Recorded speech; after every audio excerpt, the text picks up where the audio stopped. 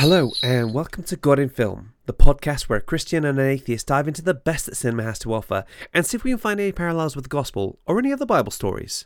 I'm educator and headstrong eldest child, Giles Goff.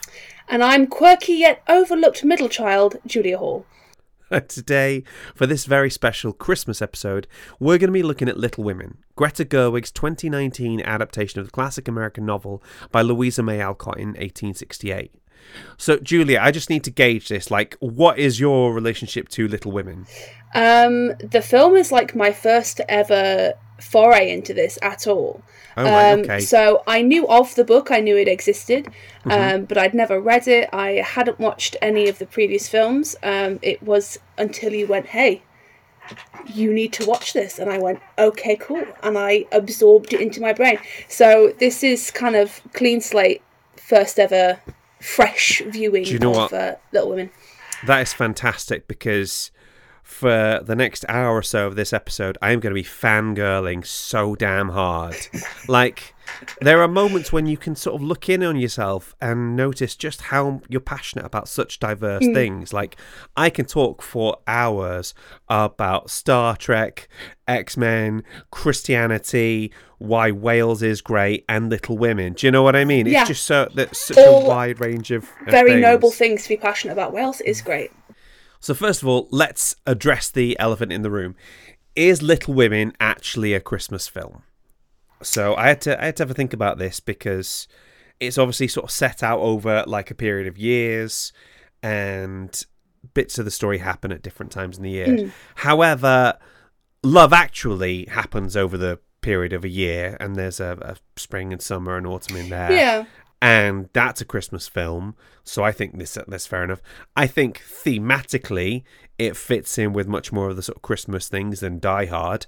I mean the very because we do have a copy of the book in the library, so I have sort of skimmed bits of it over the past couple of days, and the very first scene is the Christmas scene, where they give their Christmas breakfast to the Hummels, I believe, and then. In return, Mr. Lawrence gives them a Christmas breakfast, which I think is very much the Christmas spirit. 100%. And it was released on Christmas Day. Oh, was it? I didn't even know that. Yes, yeah. So it was released on Christmas Day, exactly 25 years after the 1994 one. My maths might be off, but it was released the same day as the 1994 one, just I see, in the future. I learned recently. If you're unsure, I asked Twitter this. I said, important question, is Little Women a Christmas movie? Quietly hoping Jordan King and Geek Queen Helen O'Hara might weigh in on this. And I said, I'm thinking about the Christmas special of my podcast. I just love Alcott. I visited her house, and I'd quite like an excuse to talk about her. And Helen O'Hara, of Empire Magazine and Empire Podcast, writer of Women versus Hollywood, and creator of the Bar Humbug podcast, which is all about Christmas movies. She said, that house is so good. The Owls, Beth's piano. And yes, I think it qualifies. So you can argue with me if you want, but you've got to argue with Helen O'Hara as well, you know? You can't argue with that.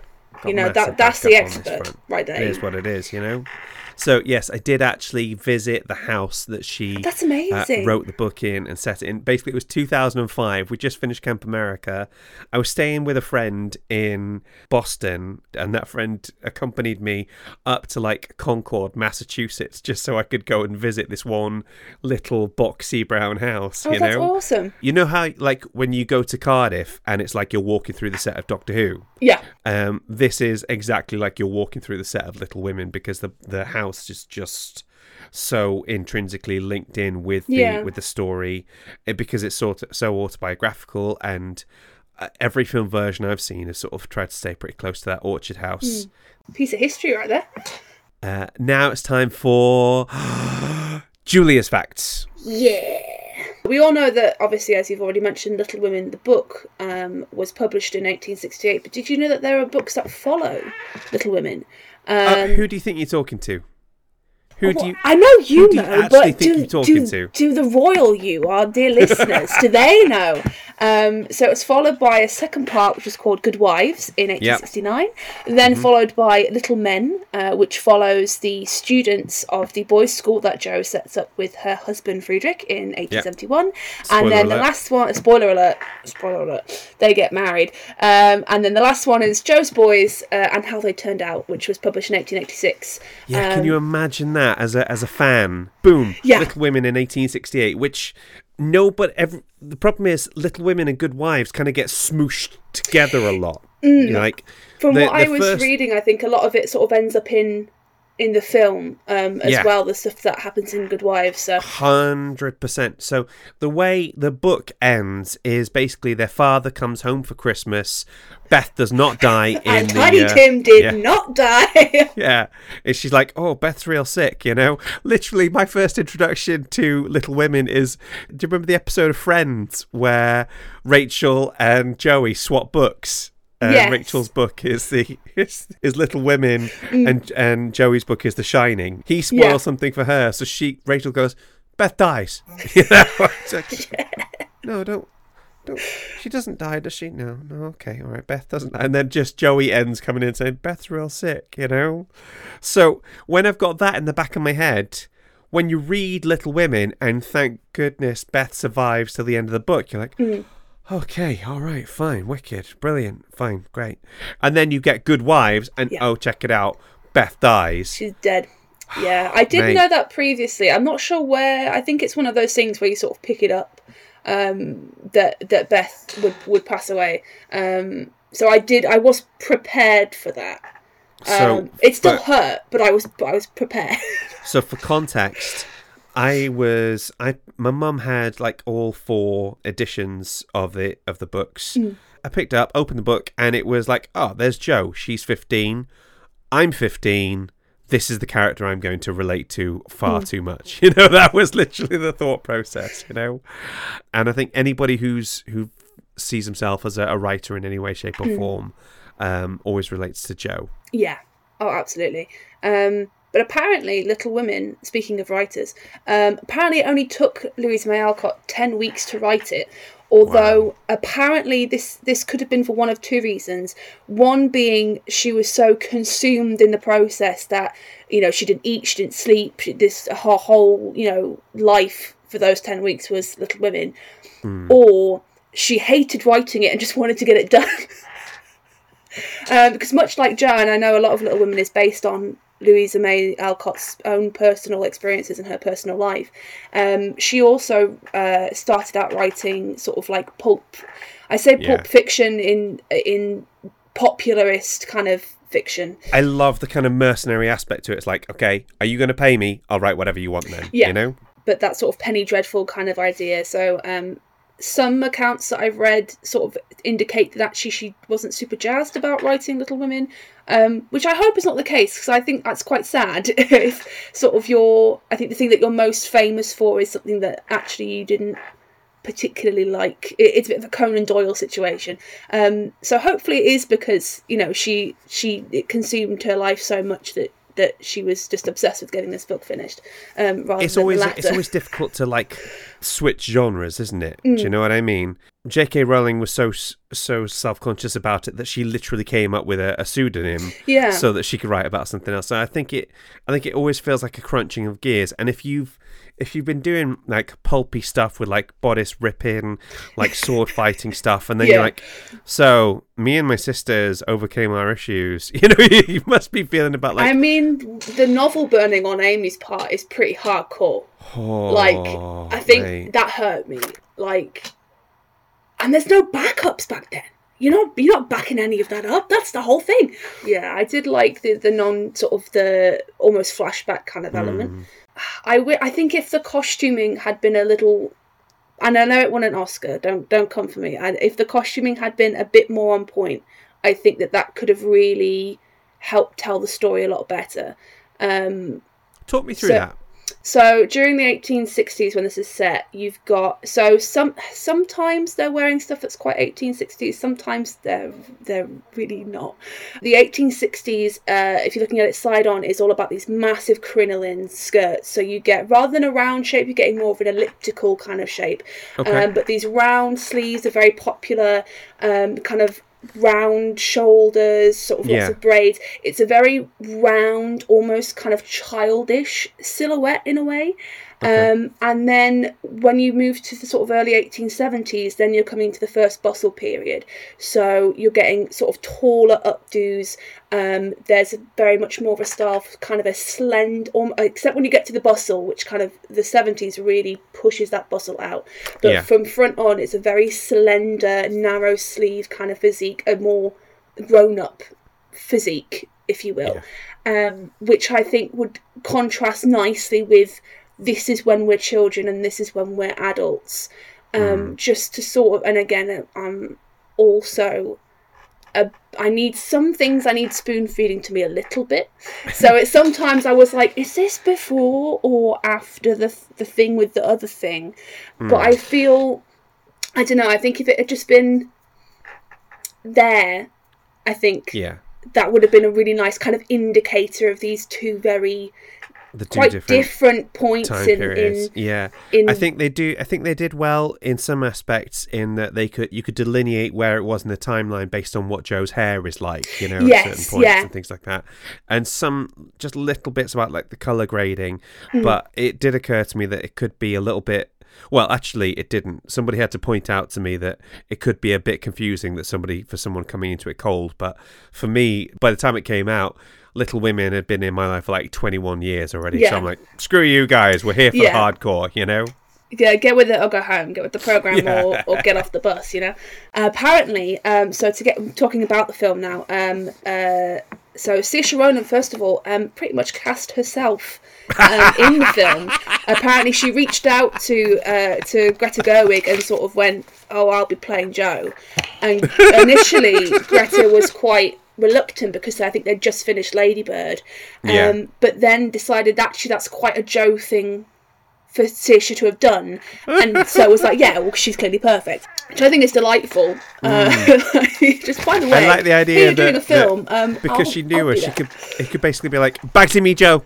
Yeah, but we have to have an audition. Yeah, but no, I Bagsied it though. But we have to be fair and honest and make sure but if they really cared about it, they would have Bagsied it first, wouldn't they? You know? Exactly. And Saoirse Ronan and Florence Pugh apparently used to wrestle each other on set before their scenes to kind of get that physical anger between them right for each kind of like scene. They're So a thought there. There might speak your mind, Giles. What's your thoughts on those? I'm sure it was entirely respectful and respectable, and I'm conscious this is a family show and a Christmas show, so I'm just going to say nothing at this point. Yeah, no, just a friendly little, little headlock here and there. Just two girls being dudes, just wrestling like you do. Yeah, to be fair, like you do. There probably wasn't even any mud bath there. I don't know what anyone's going on about. What do you mean, Jelly? What? Huh? Yep.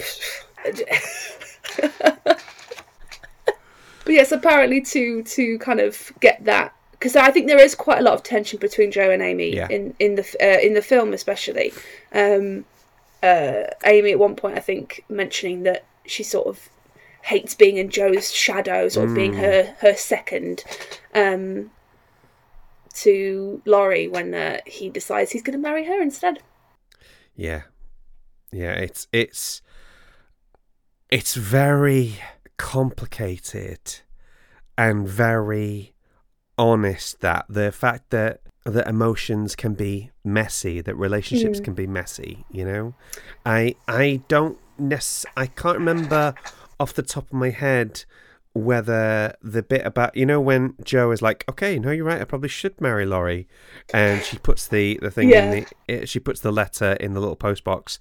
I can't remember whether that is an addition of the film, or whether that's true to the book, but it is a bit like, it's quite heartrending, that, isn't it? Yeah, I think it's a real gut punch when then she comes down the stairs and oh no, that's before then. It's because Laurie's like, oh, by the way, we're married. Just, you know, I'm not gonna lie, I hate Laurie. I'm just gonna go ahead and say it. Okay, all right. All right, talk me through your thought process then. I despise him with every iota of my being. Which at least how he is portrayed in this film, because shots fired. He is the word I want to say rhymes with truck, but I'll use playboy instead. Okay. Because he is the absolute epitome of an 19th century like playboy. He's chatting up Joe, and then he's rude. He's negging Meg at the ball. Yeah. On one hand, being, oh well, I don't like that you're being frivolous and actually caring about wanting to participate in society. How dare you? And then he's like, oh, but dance with me. Make up your mind, babes. Which one is it? Which one is it? And although, because I talked this through with my mum on the phone yesterday, because I just had to vent. Apparently in the book, Fred Vaughn, who is in the film is Amy's possibly engaged to be, doesn't actually exist in the book. Right, okay. At least that's what my mother has reliably informed me. That could be wrong. And in a way, I think that, again, paints Laurie in a worse light, because this millionaire, or this very rich man that Amy would have married, which, in my view, would have absolutely given her the means to do what she loved, which was painting. That was especially in this, and again, what's discussed quite often in this film is a woman's prospects and marriage as an economic proposition, I think, in Amy's words, which is a very real reality, for lack of a better word, for a lot of women. You know, to marry well, sometimes your life depended on it. And so then for Laurie to swan in and go, oh, Amy, don't marry him. My guy. My guy. Yeah, but this is what you're not getting, right? This is what makes these characters real and makes them. It's not just that they're flawed, because like everybody's flawed, whatever. But it's the fact that Amy should be like, no, you had your chance, haha. It's that awkwardness of like, I've been so obsessed with your sister, and now I see you in a completely different light, and I've got no right to ask this. Like, are you familiar with the concept of the hot window? I can guess at the hot window. I think I came up with the term, but I don't think I came up with the concept. You know, we see it all over in like so much stuff where you see the sort of slightly dowdy, homely looking girl gets a makeover. You know, like you're like this, the librarian takes off her glasses, unbuttons her hair, and all of a sudden she's absolutely stunningly beautiful, you know? So just like the hot window is just that thing of where somebody who wasn't attractive to you anymore before is suddenly really attractive to you, you know? I mean, the way I prefaced it is that the window will close at some time, you know? But yeah, you can just see that bit where he's like, okay, you know. And now full disclosure, the way he talks to Meg at the party is horrendous. But what's interesting is if you try and juxtapose that with I think like the 1994 version, and again, we're going back decades since I saw that one, the girls are even more horrible, they're even more superficial, and Meg is really bending over backwards to fit in with these people. So again, it kind of comes down to how they're depicted, because there are other ways of shooting that scene where Laurie seems like the good guy. You know, he's not playing the game. He's like, I want you to be your authentic self. But you're right, it does come across as like negging, and then he realizes, I've really screwed myself over. Please come and dance with me. I just want to make this better. This is one of the things I do love about Laurie, is he's so he's incredibly flawed, but he's flawed like a teenage boy is flawed. Having spent some time as a teenage boy myself, I can really relate to those kind of just like gear crunchingly bad awkward moments, you know? Like, I think at least I think for Laurie, he has a want to change. Yeah. I think the way that he's portrayed in the 2019 film is perhaps maybe they've done him a bit dirty in exaggerating, I think, some of those kind of playboy flaws of his. But I just didn't like him. Okay, I didn't like it. Just no shade to Timothée Chalamet. He did an excellent job as a character, and in that it's, you know, he's a flawed character, and that's fine. I just don't like him. I can't. The red flags is flagging. Okay, all right. Do me a favour. Watch the 1994 version with Christian Bale playing Laurie, and tell me. Christian Bale is Laurie in the 94. Yeah, I know, right? Okay, Batman is I'm Laurie. Watch it in that and see if your feeling is the same. And it'd be fascinating to see how you think. I do want to read the book now as well to get a full rounded experience. Off topic. I'm sure you must have like another fact for me. I do have one last fact, or a sort of a couple really, that can kind of be squidged into one. But back on the costuming kind of side, the artist whose name escapes me, but I will refer to my notes here, Winslow Horn. I think I've got that right. But his art was very influential for Greta Gerwig and the costume designer. I think some pieces, including Jo's hat that she wears in the beach scene, are like basically reproductions from those paintings. Yeah. And each sister also had their own colour palette, which they kind of stick through the film. So if you... Jo is red? Yeah. Is Meg blue? She isn't blue, but blue is one of the other sisters. Would Amy be blue? Amy's blue. Right, okay. Is Beth green? No, but one of the other sisters is. So Meg is green. Meg is green. Right, okay. I have no idea what Beth is then. So Meg is supposed to be lavender and green. Jo is red and indigo. Beth is brown and pink, and then Amy is blue. Which is subtle enough, I think, that you don't immediately go, oh, Beth is clearly pink. But I think when I read that, I kind of thought back and went, oh yeah, actually that does make sense. I think in the earlier scenes when they're children, they tend to wear their colours more, or at least more of them, and then when they kind of grow up, so I think Jo has that sort of red scarf that she wears, the little kind of neckerchief sort of scarf, so the older they get, the less sort of pronounced the colour palettes are.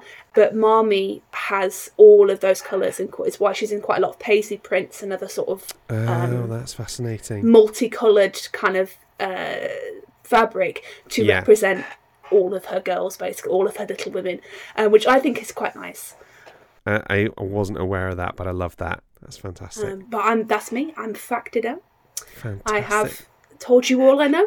Thank you very much, Julia, for that. Now we have a wonderful guest for this one. I'm going to let her introduce herself. Hi, I'm Sarah Cooke. I am an author of erotic historical fiction, mostly working and dabbling in the Victorian era.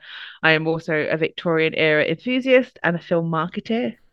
Fantastic. Sarah, it's such a joy to have you on the podcast today. I'm thrilled to be here talking about one of my favourite things. Fantastic. Okay, so let's get into it. What can you tell us about Little Women? Oh, well, Little Women is, I think, the best historical feminist literature for young women and young girls that was based on it's a book by Louisa May Alcott, published in 1868, and it has been adapted to the film 7 different times over the course of like 100 plus years, and most recently the 2019 version by the wonderful, immutable Greta Gerwig. And it revolves around 4 March sisters as they transform from young girls to young women. You summed that up beautifully there. So let's talk about a lot of people growing up. Elder millennials like myself will probably be more used to like the 1990s version of Little Women with Winona Ryder as Jo. So what is it about Greta Gerwig's version? How did that come about? Well, Greta Gerwig, like most women, and especially like most young women, has always been inspired by Little Women. And she's apparently the story goes that one day she was moving house and she was looking at her books and she found Little Women again and she was reading through it and forgot how great it was. And also she said that it just as a writer herself, the story of Jo was something that kind of inspired her and she wanted to redo that and make it a new version for this new generation. That brings me to my next point. This new version of Little Women, it's the same but different. It's sort of, how would you say it? What would you say are some of the main differences in this version? My biggest one is the how they treat Amy, I think, is always a different aspect. A lot of people see Amy as sort of naive and foolish and quite villainous at times. I mean, as a writer, burning someone's manuscript is probably like the most heinous act you could commit against them. Do you know what? I'm so glad you mentioned that, because it's, for me, the biggest difference is the fact that she tells the entire story non-chronologically. We have it's like jumping back and forth in time. And if you see it chronologically and you see Kirsten Dunst's Amy burn the manuscript, you're like, okay, well, screw her then. She can get absolutely stuffed. And it doesn't help that in that version, the adult Amy, from what I remember, was a bit cold and unfeeling. You know, you couldn't really, she was very difficult to empathise with. Yeah, absolutely. But there's something about Florence Pugh and the writing here that really even the act itself, you can understand that it just comes from a bit of petulance and jealousy, and you can sort of see how Amy's life has been impacted by Jo's life, you know, like how she's always like in the shadow of Jo, and Jo's getting the things that Jo doesn't necessarily want, but Amy wants. And you can kind of see where that kind of festers a little bit more in Greta Gerwig's with that kind of jumping chronological. And also Florence Pugh has this wonderful way of just eliciting empathy in a character that necessarily doesn't have it in previous adaptations. Yeah. And then you have this wonderful monologue that Amy has in her adult sequences with Laurie, where you can sort of see that for women, it's necessary to marry and to marry well, because being an artist isn't necessarily like a feasible act. And that's kind of where a lot of Amy's like how she's been raised and how she is like pushed, and you can sort of see why she would think that way. And then you can sort of somewhat understand the manuscript. And then you also get the sequence where you can see that she's actually apologetic and she can understand what she's done wrong, and she's trying so hard to sort of like work her way back. And it's never quite the same with Jo and Amy. And I think that's really beautifully done as well, that you can sort of explore that even as adults, there's still tension between them, and there always will be. Yeah, I rewatched Gerwig's version recently, and the line where Amy says to Laurie, don't do that to me when I have loved you my whole life. And you get a real sort of insight into Amy's internal life there, which we never see anywhere else, because the book, and from what I remember, the 90s version is so resolutely Jo's film and Jo's story that nobody else really gets a look in. Do you know what I mean? Yeah, exactly. And that kind of bit where she's like, I can't be second best. Like, I can't be a replacement is basically what Amy's like. And it must, obviously, she knows that Laurie was in love with Jo, and Jo thwarted his advances and his marriage proposal. And then Laurie's now paying attention to Amy. And for Amy, that's heartbreaking, because she's never going to, in her mind, especially at this moment, she'll never be number one. She'll always be second best, and that's how she's felt all of her life. She's felt second best to Jo. Yeah, no, that's absolutely fascinating. And I think it felt to me like this version was more pragmatic. Like I say, the 90s version is very much about follow your art and follow your dreams and all this sort of stuff, whereas this version was like, no, we do actually need to eat, and you do need to support your family. So marrying rich is just something you're going to have to get used to. Exactly. And I also think that this version does a lot with Meg's storyline a lot better than any other adaptation, whereas Jo's very scornful of the fact that Meg wants to settle down and be married and have kids. And whereas Jo, and I understand Jo on a deep level, where she's like, we shouldn't be settling down. Women are made to be more than this. You should be a great actress. And Meg was like, this is my dream. Like, why are you taking that from me? Yeah. Like, it may not be as glamorous as how you want my life to live, but I'm happy and I want to marry and have kids and live that life. I feel like it's so beautifully woven in this story that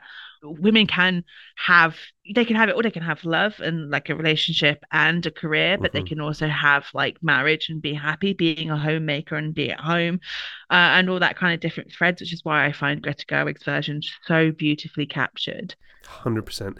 Listen, Sarah, thank you so much for finally coming on the podcast. It's a real joy to have you on. Thank you so much. I absolutely could. I do have to say before I go that there is a 1930s version, a 1933 version by George Cukor, which I think everyone should watch. It's not the best version of it, but it does have Katharine Hepburn. I was going to say that's the Katharine Hepburn version.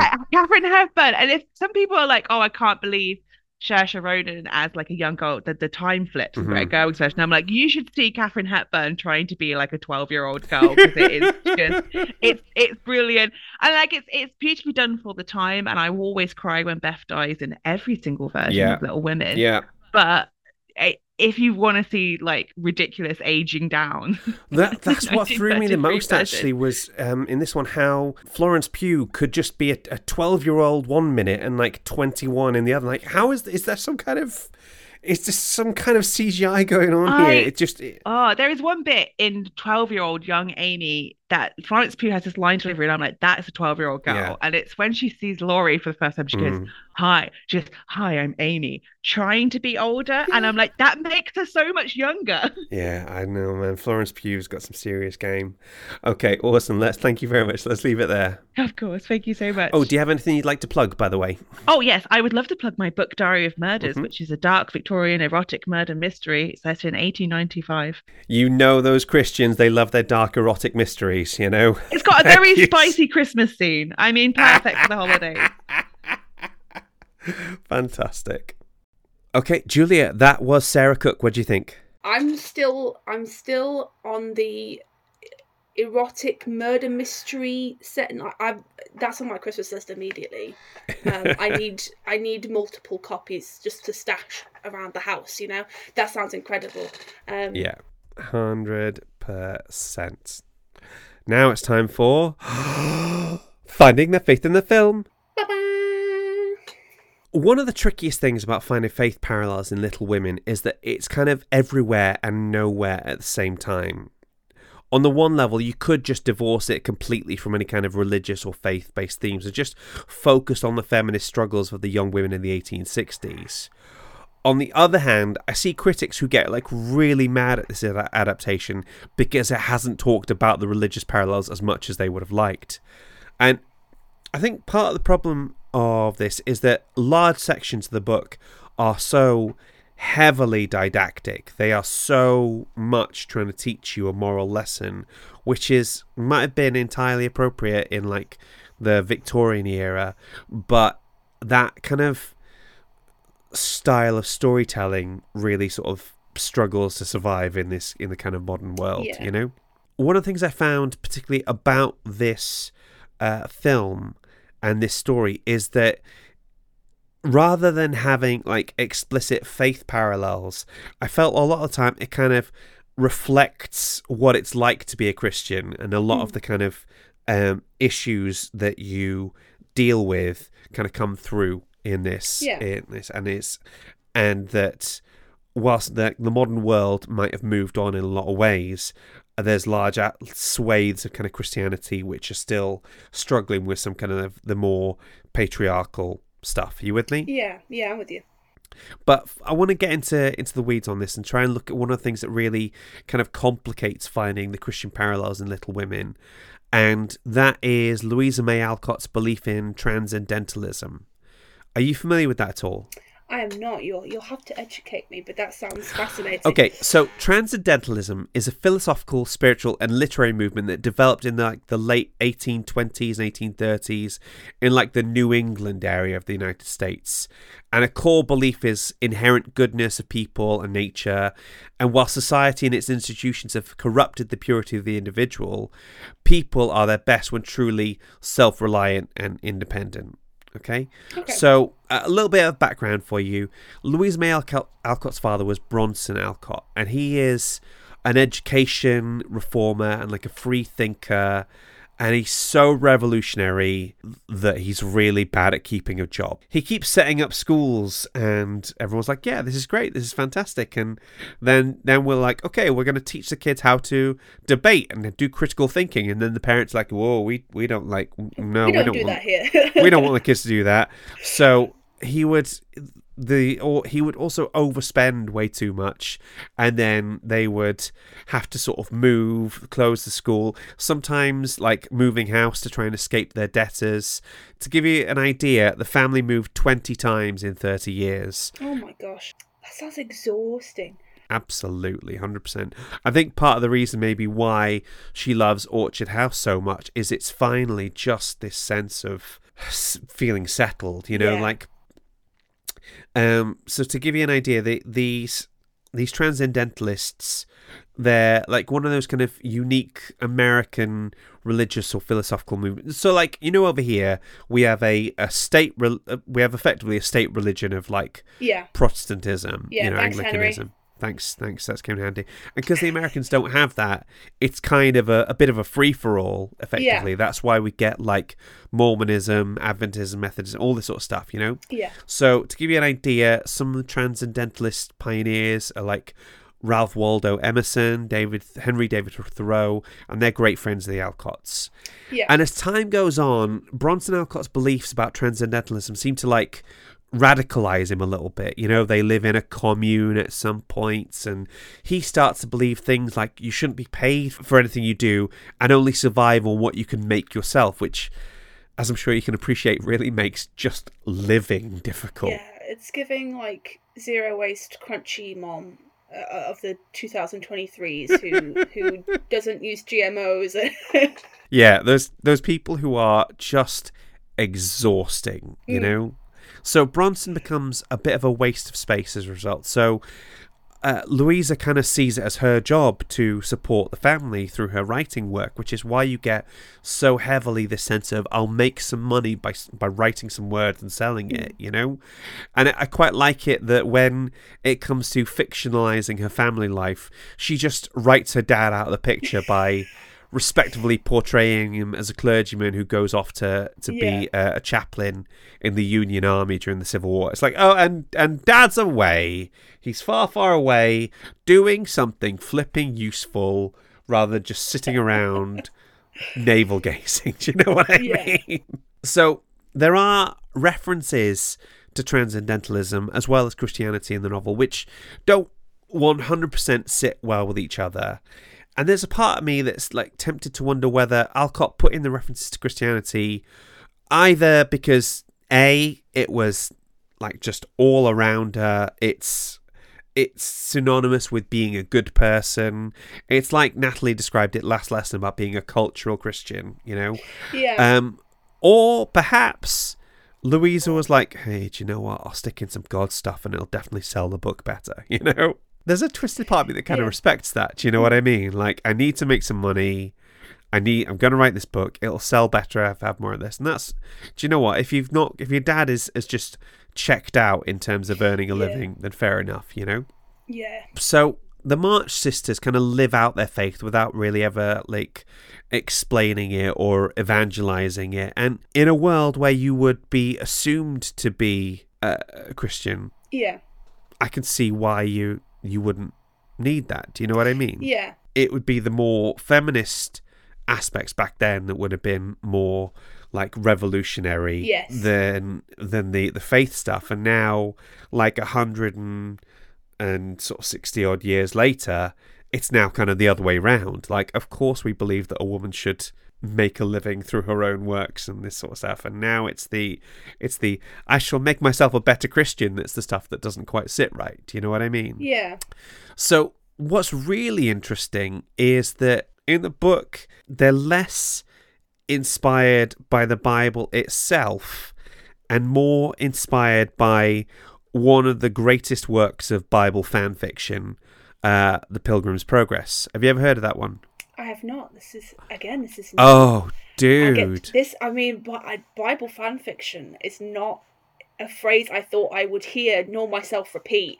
No, but you've heard of like Paradise Lost, you know, so there's... Oh, I suppose. I mean, Dante's Inferno is like... Dante's Inferno is self-insert, yeah. And then I went to heaven and everybody thought I was ace, you know, this sort of stuff, you know. Yeah, it's a mood.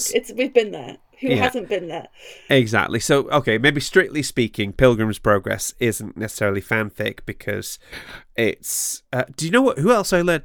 Anne freaking Rice, Vampire Queen herself, wrote Christian fan fiction. She wrote like a load of books about like Christ's time in Egypt and all this sort of stuff. So there is... Y'all can't see this right now, but I'm shooketh. My jaw is on the floor. Queen of Darkness herself, be writing about Jesus Christ. Incredible. 100%. Like, that woman played jump rope with the I'm an atheist, no I'm a Christian, no I'm an atheist, no I'm a Christian. Like, just put us all to shame. It just, as somebody who writes Christian fiction and Christian narrative fiction myself, I kind of feel like I'm in good company with some of this stuff. Do you know what I mean? Yeah. Anyway, so Pilgrim's Progress by John Bunyan is actually an allegory. It's an allegorical text, and it comes out in 1678, and it's probably one of the most significant works of theological fiction in English literature, and it is like the forerunner of any kind of narrative aspect of Christian media. You know, it's been translated into 200 languages. It's never been out of print. It's had a influence on people like C.S. Lewis, Herman Melville, Charles Dickens, George Bernard Shaw, William Thackeray, Charlotte Bronte, Mark Twain, John Steinbeck, Enid Blyton, and obviously Louisa May Alcott. That's quite a hall of fame. I know, that you just rattled off there. I know. So there's this one character in it called Apollyon, who is like the main antagonist in Pilgrim's Progress. You know, he's the big bad. And Bunyan didn't pick that name out of nowhere. That name actually comes from a reference in the book of Revelation. You know, like the last book of the Bible. Yeah. Have you heard of that one at all? Yes, yeah. The second coming and horns and bowl. I think there's bowls involved somewhere. Yeah, and bowls, angels, rivers, beasts. Yeah, it is crazy. Now, like, one way to look at it is there is a prophetic reveal of things to come in the future. Another way to look at it is that it is the Apostle John talking in coded language to other believers at the time, relating to like the destruction of Jerusalem and all that sort of stuff. We have talked more about Revelation in earlier stuff, and I am absolutely not going to get into it again because that will melt your brain. I think we discussed it for Infinity War, didn't we? Probably, if I remember rightly, because obviously everybody gets in. Let me give you just a taster of Revelation. I'm going to read out a few verses from chapter 9, verses 7 to 11. The locusts looked like horses prepared for battle. On their heads they wore something like crowns of gold, and their faces resembled human faces. Their hair was like women's hair, and their teeth were like lions' teeth. They had breastplates like breastplates of iron, and the sound of their wings was like the thundering of many horses and chariots rushing into battle. They had tails with stingers like scorpions, and in their tails they had the power to torment people for 5 months. They had as a king over them the angel of the abyss, whose Hebrew name is Abaddon, and in Greek is Apollyon. Brackets, that is destroyer. Okay? So, like, that is some full-on stuff. Do you know what I mean? That is like the Beatles, like, helter-skelter White Album nonsense right there. Do you know what I mean? Yeah. Just horse-sized locusts to begin with. You could have stopped there and I would have been horrified. But now they have, like, teeth and also, like... hair was like women's hair. So, like, can you imagine, like, they've got these horrendous giant locusts, but with, like, hair like they've just stepped out of the salon, you know? Oh, God. I love that for them. Like... any Torchwood nerds out there, Abaddon is also the big bad in the series 1 of Torchwood. So it's Abaddon and Apollyon He's also a Warhammer 40k Primarch for my 40k fans out there. I mean, it's basically when you want to describe somebody who is the big bad, but you can't say the name Satan because it's too obvious, you know? So anyway, they are heavily into reading the Pilgrim's Progress. There's literally chapters of the book where they're reading it to each other and then discussing it, okay? So chapter 8 is called Joe Meets Apollyon. And in the book, each March sister is like depicted as having a fault that she must overcome to get through, usually with like their mother's explicit guidance, you know. And the entire first part of the novel is structured around John Bunyan's moralizing allegory, Pilgrim's Progress. Yeah. So I think for Joe, it's her anger. For Meg, it's her vanity. For Beth, it's her shyness. And for Amy, it's her propensity to burn people's only manuscript, you know. Yeah, Amy. Damn it, Amy. Have a word with yourself, you know? So the inspiration for the Bible isn't as direct, but it's like 2 steps removed, if that makes sense, you know? Yeah.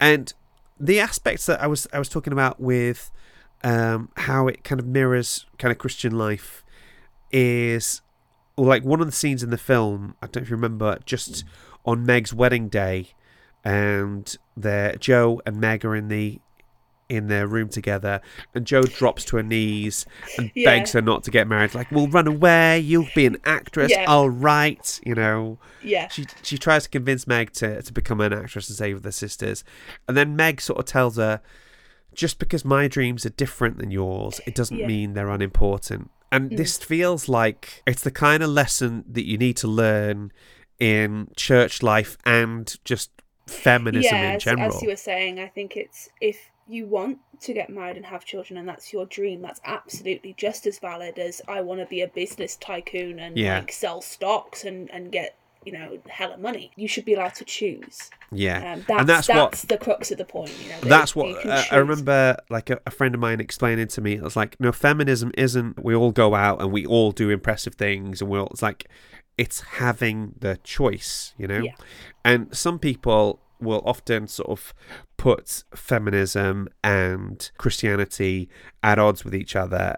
And for those people, I just politely suggest that they get in the bin, you know, that they get in the bin and stay there, because we don't have time for that nonsense. Do you know what I mean?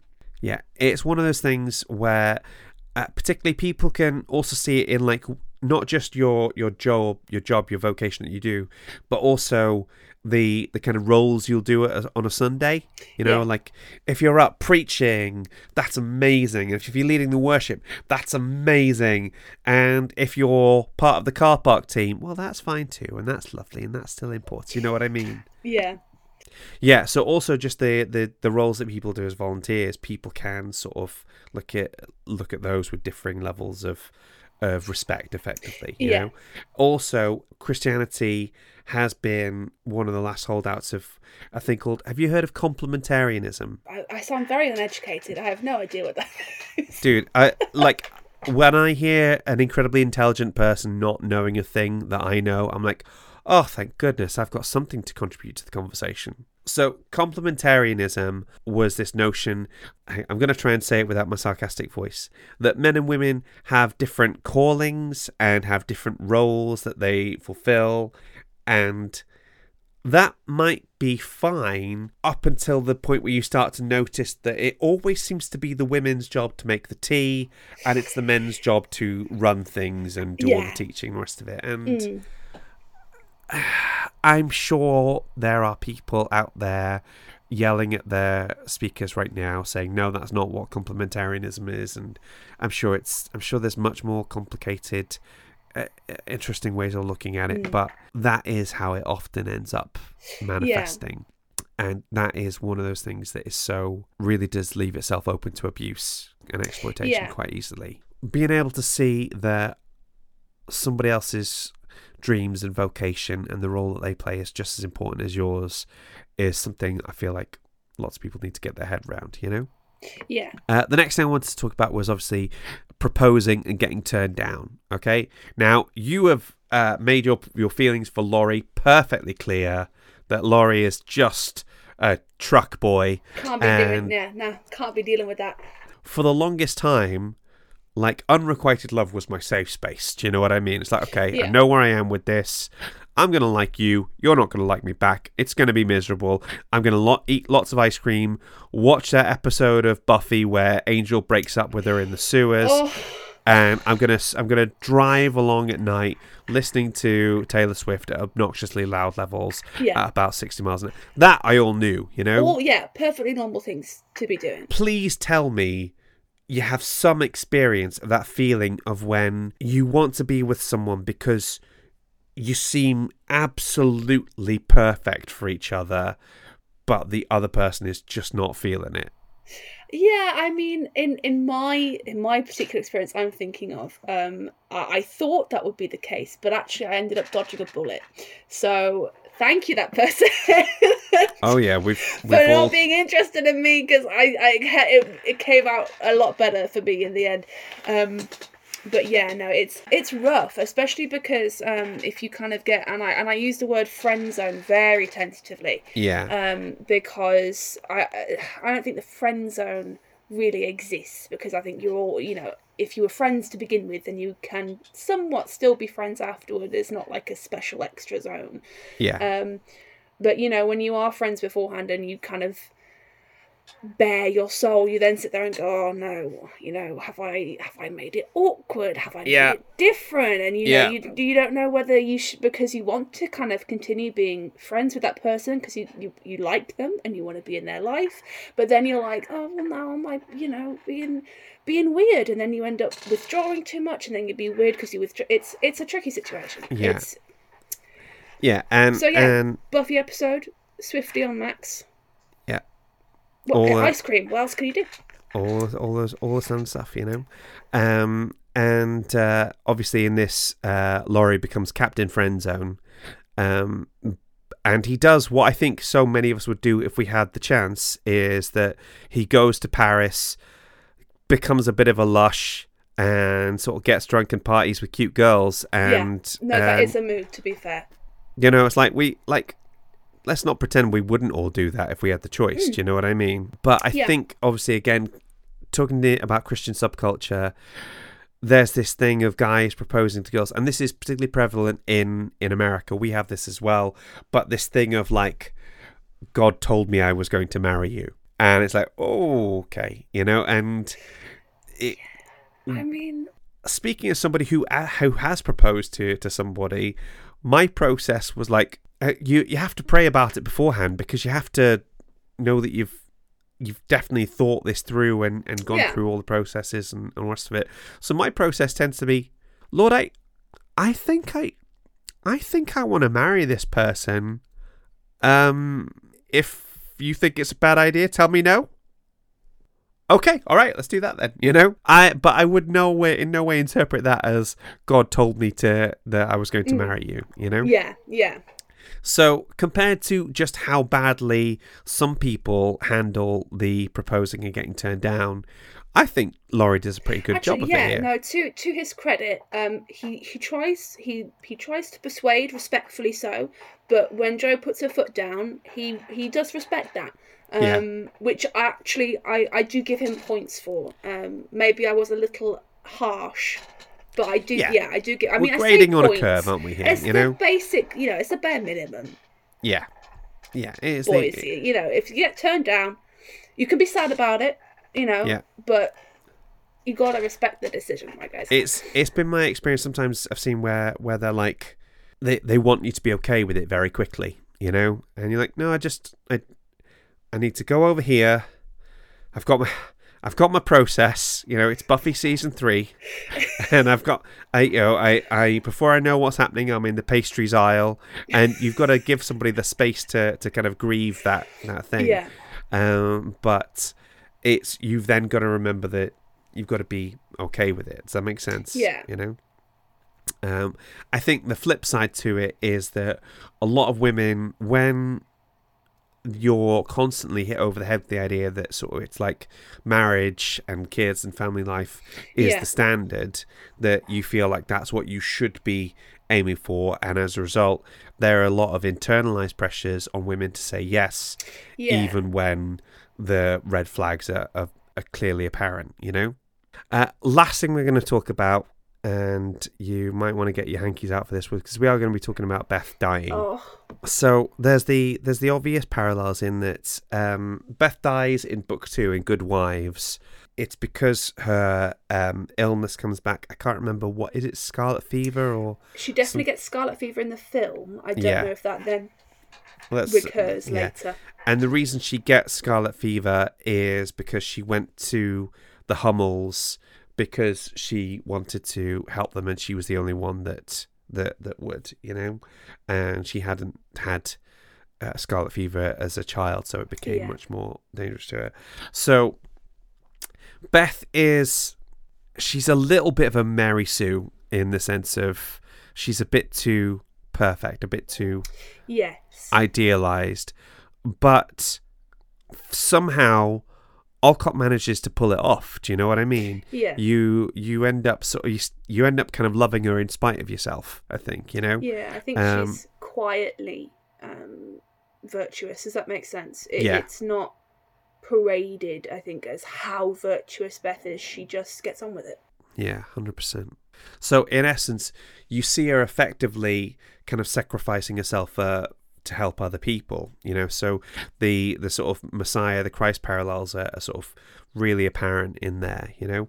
And I think one other thing that's really important is that when she does die, it doesn't seem to shake their faith at all. Nobody changes how they feel about God just because their sister and their daughter has died. And I like that, because it shows even in tragedy, God is still God, you know. Those people who lose their faith when they are beset with tragedy, I sometimes think maybe it might have been a bit of a shallower faith to begin with. Do you know what I mean? Yeah. If it's because the entire point of the religion was something terrible happening to somebody innocent. And I just like the way that she manages to come up with like a Christ-like figure in the form of Beth and make it not be cheesy, and that's really impressive, you know.